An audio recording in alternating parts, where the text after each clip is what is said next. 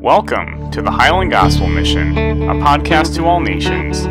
Each week, Pastor Keith will deliver a Holy Spirit-inspired message from Highland Southern Baptist Church to the rest of the world.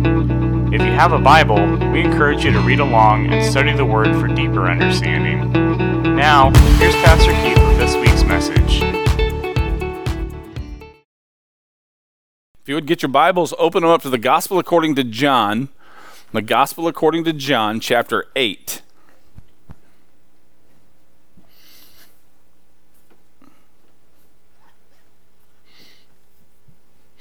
Something here that I want us to we'll see how fast I can move through this, because we're going to take the first parts of it in large bites. But I want you to understand in chapter 8, this starts the story off with the adulterous woman. And to give you just a little bit of a background of the type of people that Jews were the type of people that if an individual broke Jewish law, the punishment that was given out of the Levitical law was the punishment that was handed out. So if they walked up on somebody who was cheating on a spouse, they just gather around real quick, stone them to death. No jury trial, no executioner. I mean, the people were the executioner. If you were caught and there were two people who were willing to stand there, point the finger at you and say, yep, they did it, they would form a circle around you and beat you with stones until you stopped breathing. That was the world without Jesus in it. And I want you to see kind of the model picture over the big picture as we go through chapter 8. And I'll stop and give you some markers so that we kind of see what Jesus is leading up to when he gets into the last part of chapter 8, where he kind of drives all of this information home. So let's just jump right in so I spend enough time reading through this, and we'll see if we can get as far as the Lord wants me to. So Gospel according to John chapter 8, starting with verse 1. It says, "But Jesus went to the Mount of Olives, and early in the morning he came again into the temple, and all the people were coming to him, and he sat down and began to teach them. The scribes and the Pharisees brought a woman caught in adultery, and having set her in the midst, they said to him, 'Teacher, this woman has been caught in adultery, in the very act. Now in the law, Moses commands us to stone such a woman. What then do you say?' And they were saying this, testing him, in order that they might have grounds for accusing him. But Jesus stooped down and with his finger wrote on the ground. But when they persisted in asking him, he straightened up and said to them, 'He who is without sin among you, let him be the first to throw a stone at her.' And again he stooped down and wrote on the ground. And when they heard it, they began to go out one by one, beginning with the older ones, and he was left alone, and the woman, where she was in the midst. And straightening up, Jesus said to her, 'Woman, where are they? Did no one condemn you?' And she said, 'No one, Lord.' And Jesus said, 'Neither do I condemn you. Go your way.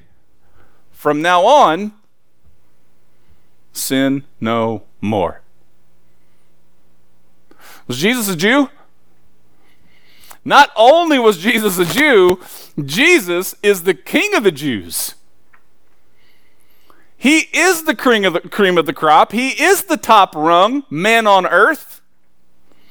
And after 4,000 years of Jewish history, a woman is brought to test Jesus who was caught in the act of adultery. In the story, it tells us that they intended to trap him. And what were they trying to get him to do? They were trying to get him to condemn the woman. Jesus could not have made a right answer. Had he not condemned the woman, they would have said he wasn't a Jew and following Jewish law. If he did condemn the woman, they would have said, see, he doesn't really believe what he's telling everybody. It was a lose-lose situation either way. Jesus outsmarted him. It tells us that Jesus, the first thing he did was stoop down and began writing on the ground. And you'll notice that it says the order that the individuals began to leave were oldest to youngest. So here's the deal. You know what the truth in that situation is? There wasn't one person in that circle that wasn't guilty. At some point in their life, everybody has coveted another man's wife. That preacher just said something absolutely shocking. Don't tell me that you have not met a friend in your entire life where you see what that friend has, and even if it's one part of that, it may just be one fraction of the relationship that you're lacking, and you go, man, I wish I had that. You know what you just did? Who's not guilty? Who's not guilty? So what do I believe Jesus was doing when he stooped down and wrote in the dirt? I believe that he stooped down, and starting with the oldest people in that circle, he started to write the sin that was the sin unto death for every one of them. You want to stone her to death for what you did? What about this one here that you did? Oh, I'm out.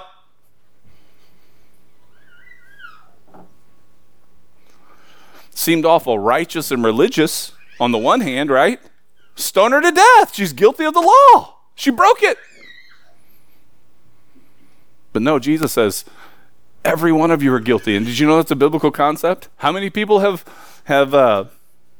sinned? All have sinned and fallen short of the glory of God. And unlike the Levitical law, it doesn't take breaking a Levitical law in order for you to go to hell, or for me. Because the truth is, we're sinners, and we can't help it. And there's not one person on this planet who can be good enough to pull themselves out of that category. Cannot do it. So if Jesus Christ is the payment for my sins, if he is the one who has imputed his righteousness to me, then it is his righteousness, not mine. You get it? Which means I get to reap all of the benefits, but do I get to carry the authority of a perfect person? No. Truth. Is the truth always comfortable? No, it doesn't always support our opinions and our positions, does it? But just how important is it? I got into a conversation with a man one night that says he's a believer, but never really spent a lot of time in church. And I had said something about, there are a couple of places in the New Testament that speak very clearly against homosexuality in God's eyes. And this guy goes, oh yeah, but that part, that's something that's not fitting to our culture. And I said, well, okay. I said, this book that keeps people from doing that also keeps them from raping your daughter. How does that one apply?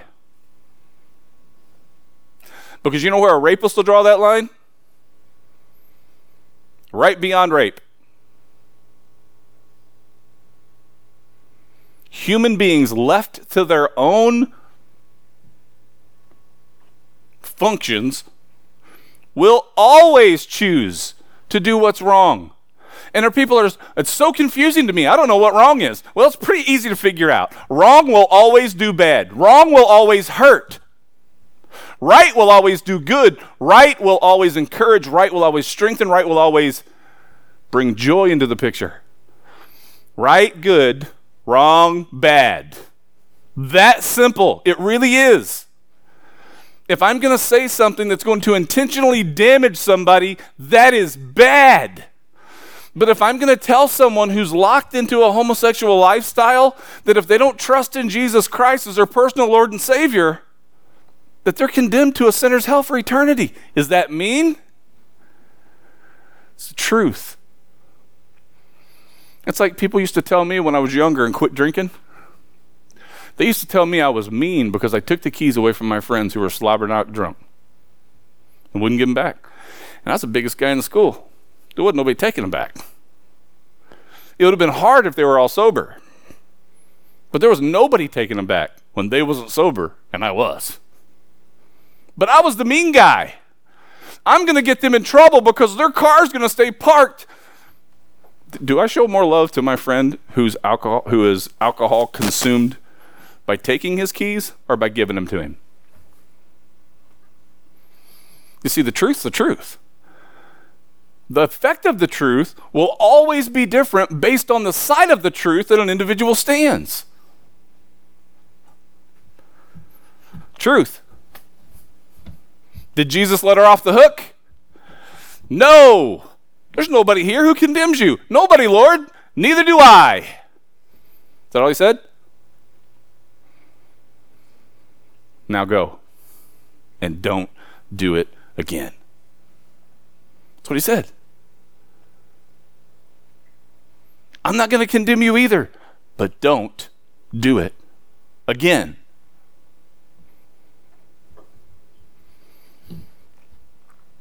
Verse 12. Again, therefore, Jesus spoke to them, saying, I am the light of the world. He who follows me shall not walk in darkness, but shall have the light of life. The Pharisees therefore said to him, You are bearing witness of yourself. Your witness is not true.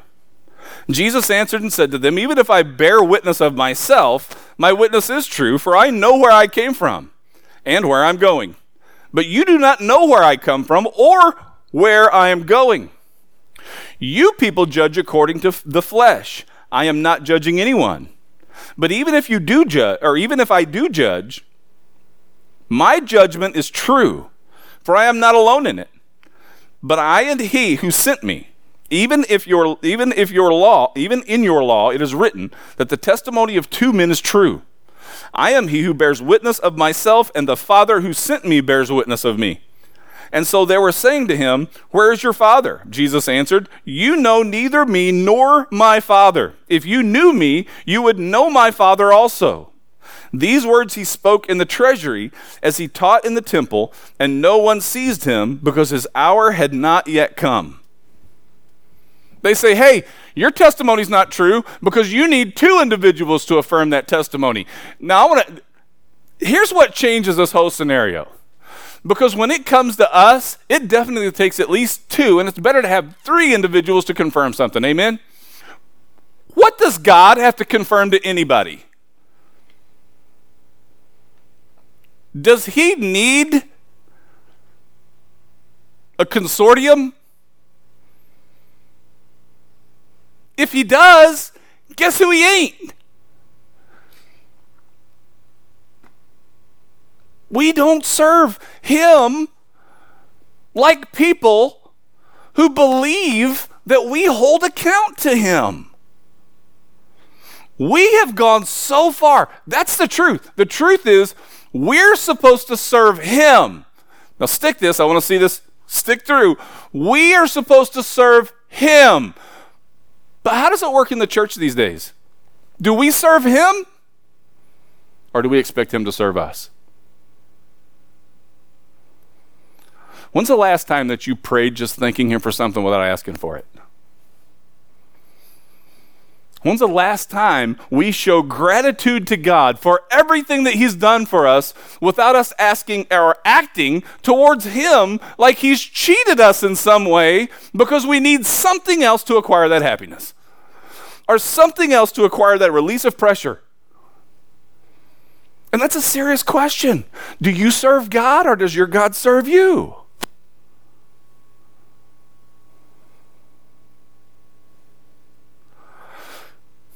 God don't talk to me sometimes. But you know what? Every time he don't, I know why.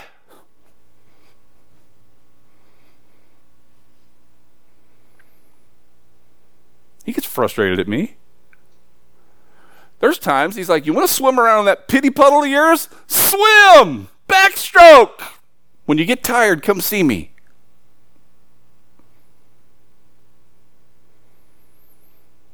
Because we serve him. And this changes everything from this perspective. They did not seize him because his hour had not yet come. Do you know what that means? God not only knows time, he controls time.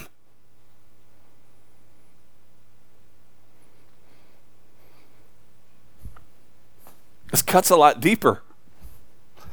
And I promise you the application gets stronger. Verse 21. He said therefore again to them, I go away, and you shall seek me, and shall die in your sin. Where I am going, you cannot come. Therefore the Jews were saying, surely he will not kill himself, will he? Since he says, where am I going? You cannot come. And he was saying to them, you are from below, I am from above. You are of this world. I am not of this world. I said therefore to you that you shall die in your sins, for unless you believe that I am he, you shall die in your sins. And I want you to know that in the Greek, and tracing this all the way back in every Hebrew text that you can find it, the word he was inserted there so that we did not have any confusion. But the he is not there in the Greek. So what did Jesus call himself? I am. 7 times in the Gospel according to John, Jesus says that. You know where else it was said? When Moses went up on top of the mountain and he spoke to the burning bush. And God said, I'm going to send you back to free my people. He goes, okay, great. Ain't going. He says, you don't have a choice. You're going. I'm paraphrasing. You don't have a choice. You're going. Well, great. Who do I tell him's coming? Just tell him, I am is coming. I am? Yeah. Need me to expound on that? I am that I am. So when Jesus said in those 7 places, I am, in the Gospel according to John, what was he saying? It's the same God that spoke from the burning bush. The exact same God that spoke from the burning bush. The exact same God who had shown himself to Israel over the previous 4,000 years, who has destroyed the earth with a flood, who repopulated it from one family. The God who wiped out entire countries of people off of the map. The God who blessed Israel more than it had ever been blessed. The God whose fingerprints are all over his creation. This is him. I am.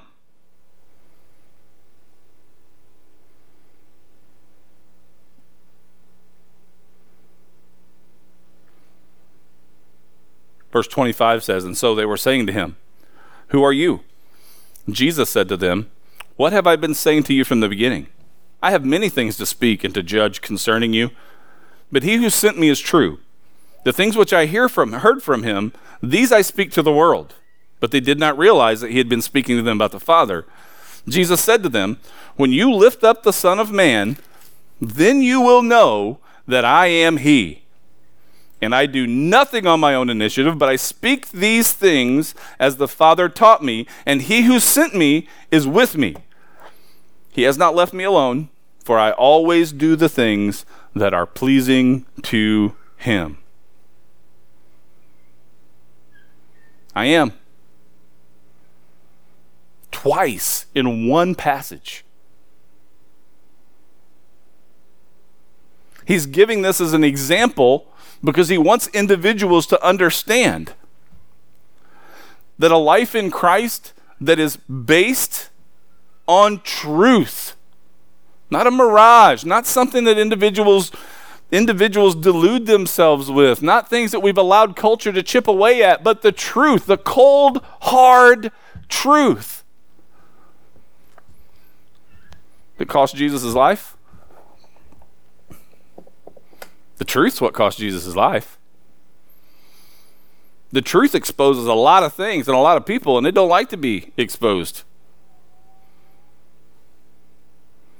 But we get there to get here.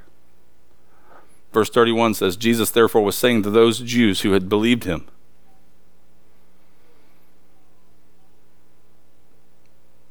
if you abide in my word, then you are truly disciples of mine, and you shall know the truth, and the truth shall make you free. Now he explains a little bit, we'll get a little bit further beyond this, but he explains a little bit about the truth and the effect of truth, and what truth actually came to expose, which was sin. Okay? Now we tend to personalize when somebody uses the word sin, we tend to focus on our own sins. Very little do we focus on the sin that has actually molded us throughout our entire lives. And I'm not talking about your sin that has molded you. That certainly happened, but I'm talking about the sins of others. Question, How many of you have ever been told that you amount to nothing? How many of you have been told that you're ugly? How many of you have been told you're fat? How many of you have been criticized for any reason at all? And what's the effect of these things? Well, if you grow up believing the lie, it'll mess you up. It'll turn people into introverts, people who don't want to go out into public because they think that one person that said something mean to them is what everybody else sees. The lie has pinned them down. It has prevented them from having true joy. It's preventing them from having true life. And when you read the word, like he just said, abide in his word, the truth shall make you free. The world tells you you're ugly. But the Bible tells me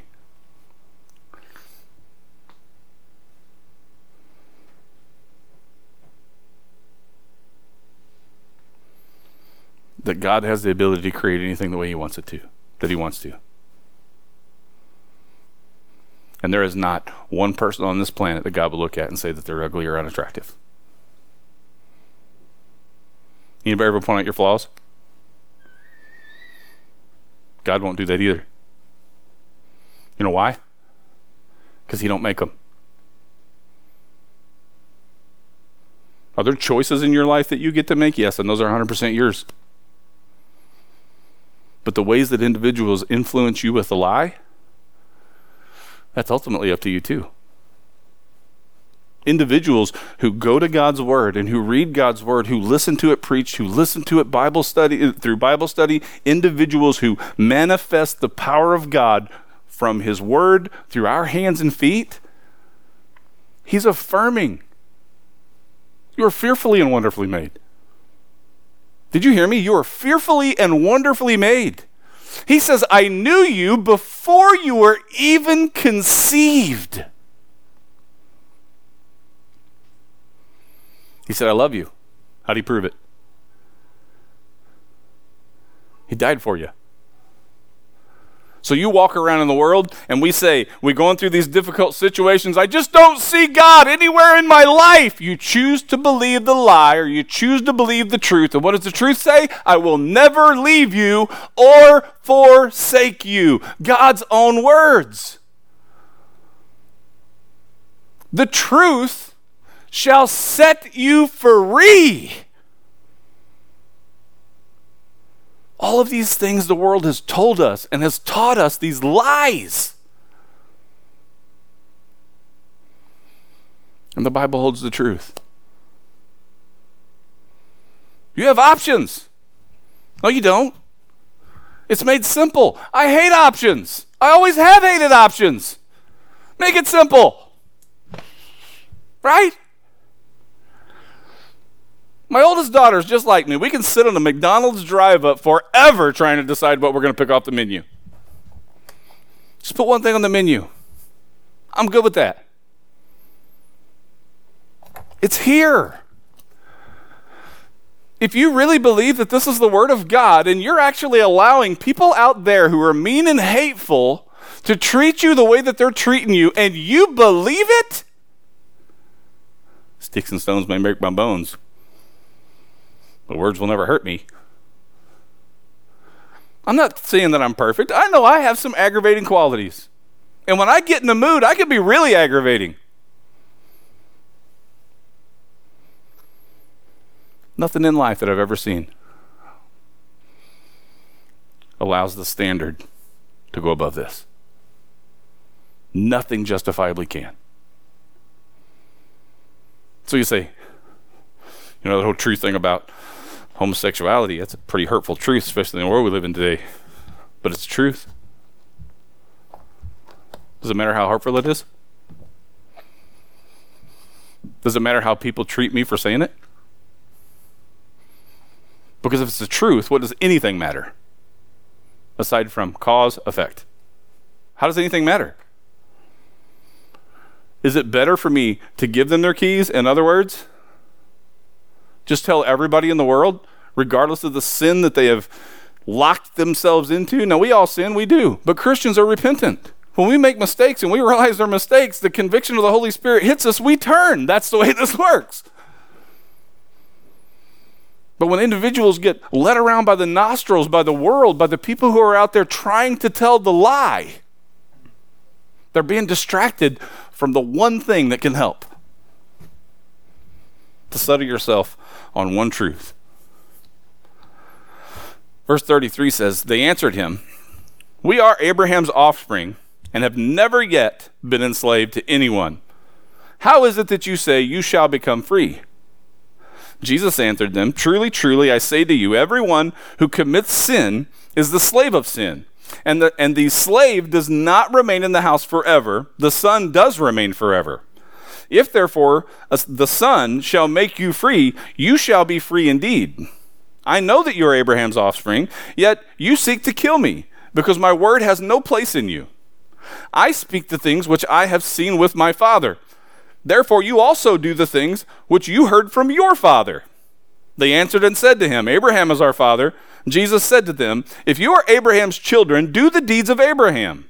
But as it is, you are seeking to kill me, a man who has told you the truth, which I heard from God. This Abraham did not do.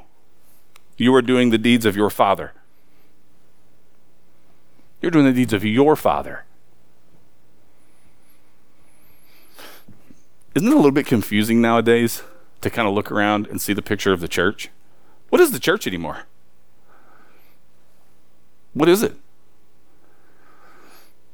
I mean, there are so many denominations on this planet right now, it is ridiculous. And do you know what that really means? You know what denominations mean? It means we just can't agree. It means we can't get along with each other. And the reason we can't get along with each other is because at some point, people start parting their ways from the truth. Now, if we're going to stand on it, we better make sure it's the truth. Amen? But if it's the truth, we better make sure and stand on it. Amen?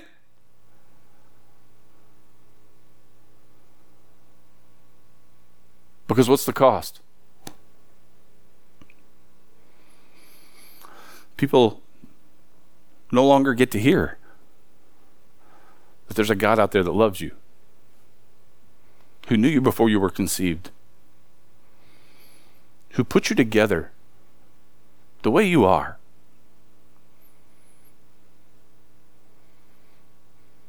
The one who deserves to be the one to determine your value. Because he built you.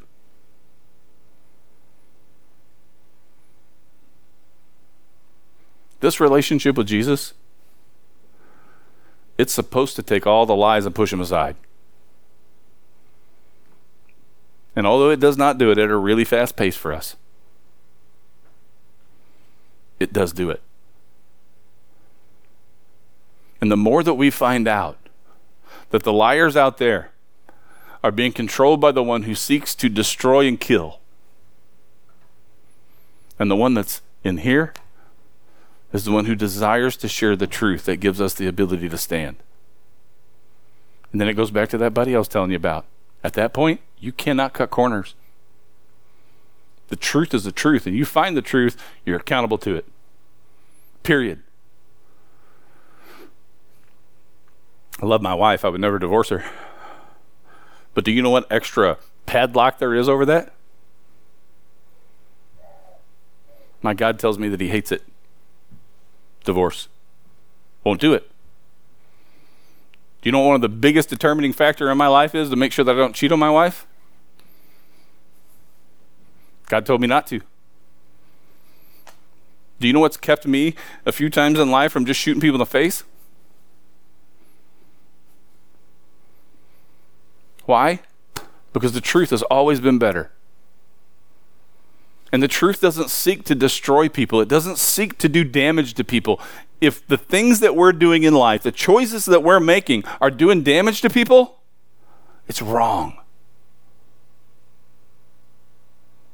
It's no less wrong than the damage that somebody may have done to you by saying something that wasn't true and was hurtful. We have a lot of truth to stand on. So why would we stand on anything else? Well, you talking to homosexuals like that, that's just going to make them hateful. I'll stand before my God and give an account for the motivations of my heart. But I can tell you one thing for sure.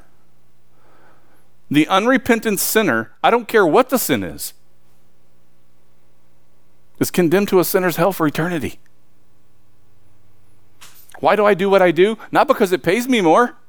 This isn't incentive-based. I don't get bonuses based on the number of people that accept Christ in a week. It's because I know what people have in their reach. It's right in front of them.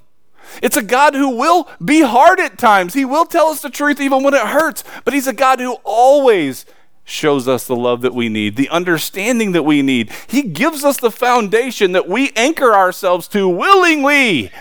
Willingly. Because once you see who he is, and he says, do you trust me? When we say, yes, I trust you, then he puts a passion in you. He puts a grace in you and a mercy in you that as long as we're focused on the truth will empower us through any difficulty or challenge. And the reason I say this is this. Where does God work the most? In calm times or hard times? Hard times. That's where he does the most good. But you're his representative, and so am I. And if he's doing the most in hard times, guess where we have to go? We have to go to Hard Timeville, because that's where they're at. There are people in this world, you might have to drive a couple extra miles, but Depressionville's right down the road. Discouragementville's everywhere.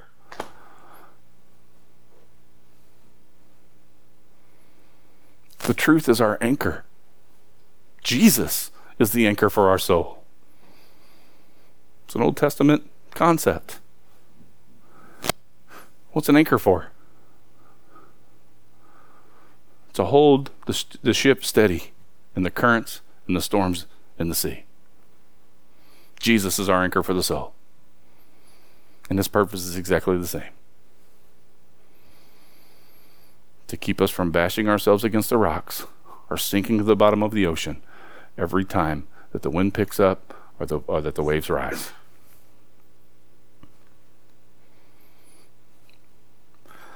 Does the ship need to know that it's anchored in order for the anchor to hold it?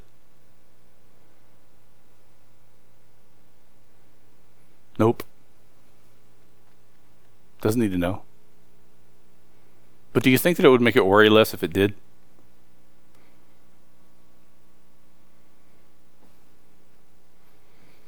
Folks, it's Jesus that we serve. His desire is to prevent us from having to walk in the darkness.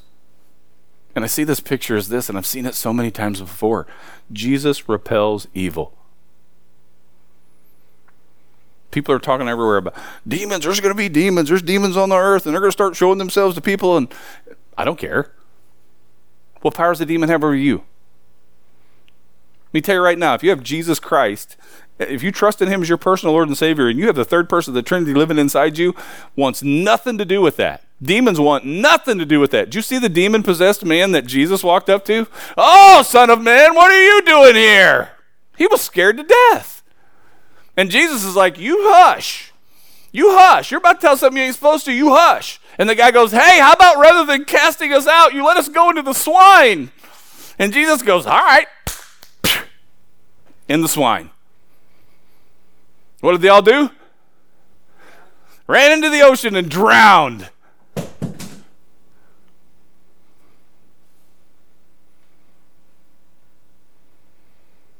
Do you have any idea the power of God living in you? Only if you will let God go. Take the restraints off of him. What's restraints? Lack of faith. That's your constraints. God broke the chains. He didn't put them on. He broke them. And people say, oh, if you're going to be a Christian nowadays, you got to follow all the rules. There's not one rule in Christianity that I don't want to follow. Even the ones that I may trip up once in a while, I still want to follow those rules. It's not a burden. It's not like I'm walking around going, but it's a bummer being a Christian. Matter of fact, I left that life at 16 years old. I know, I've experienced all of it. And there is no way under the sun I'm going back. No way.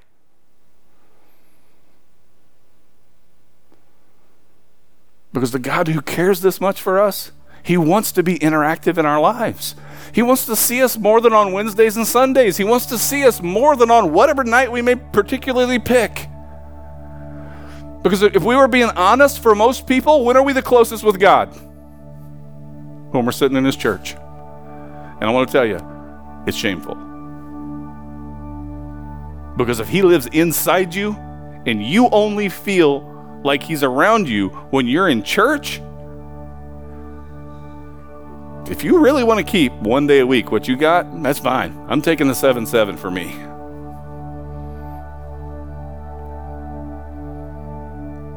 Because we have lived the other life. You are doing the deeds of your father. We were not born of fornication. We have one Father.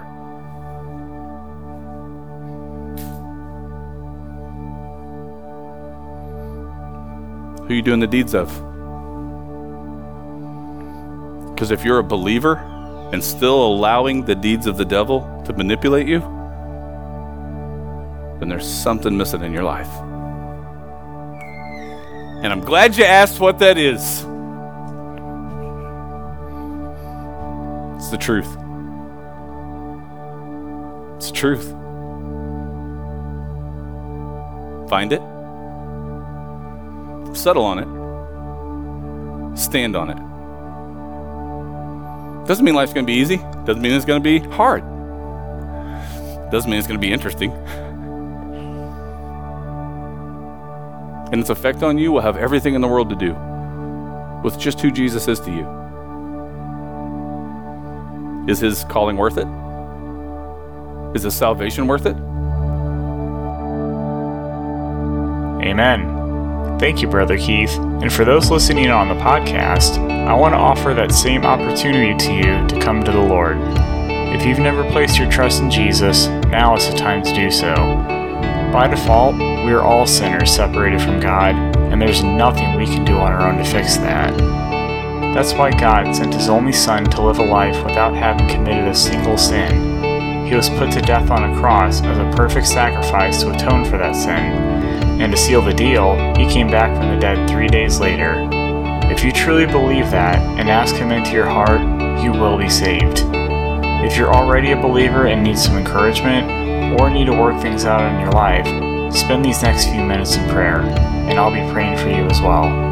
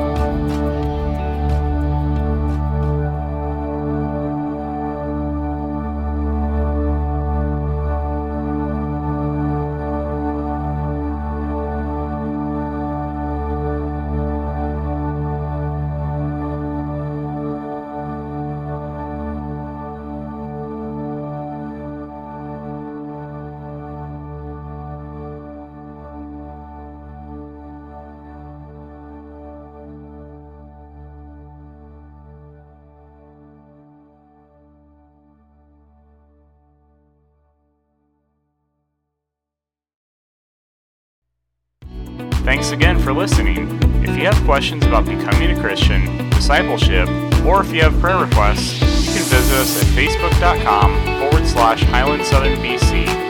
Have a blessed week, and go and make disciples of all the nations, baptizing them in the name of the Father, and the Son, and the Holy Spirit. The Highland Gospel Mission was produced by Zach Link, with preaching by Keith Perrin. Music provided by Pixabay under Creative Commons.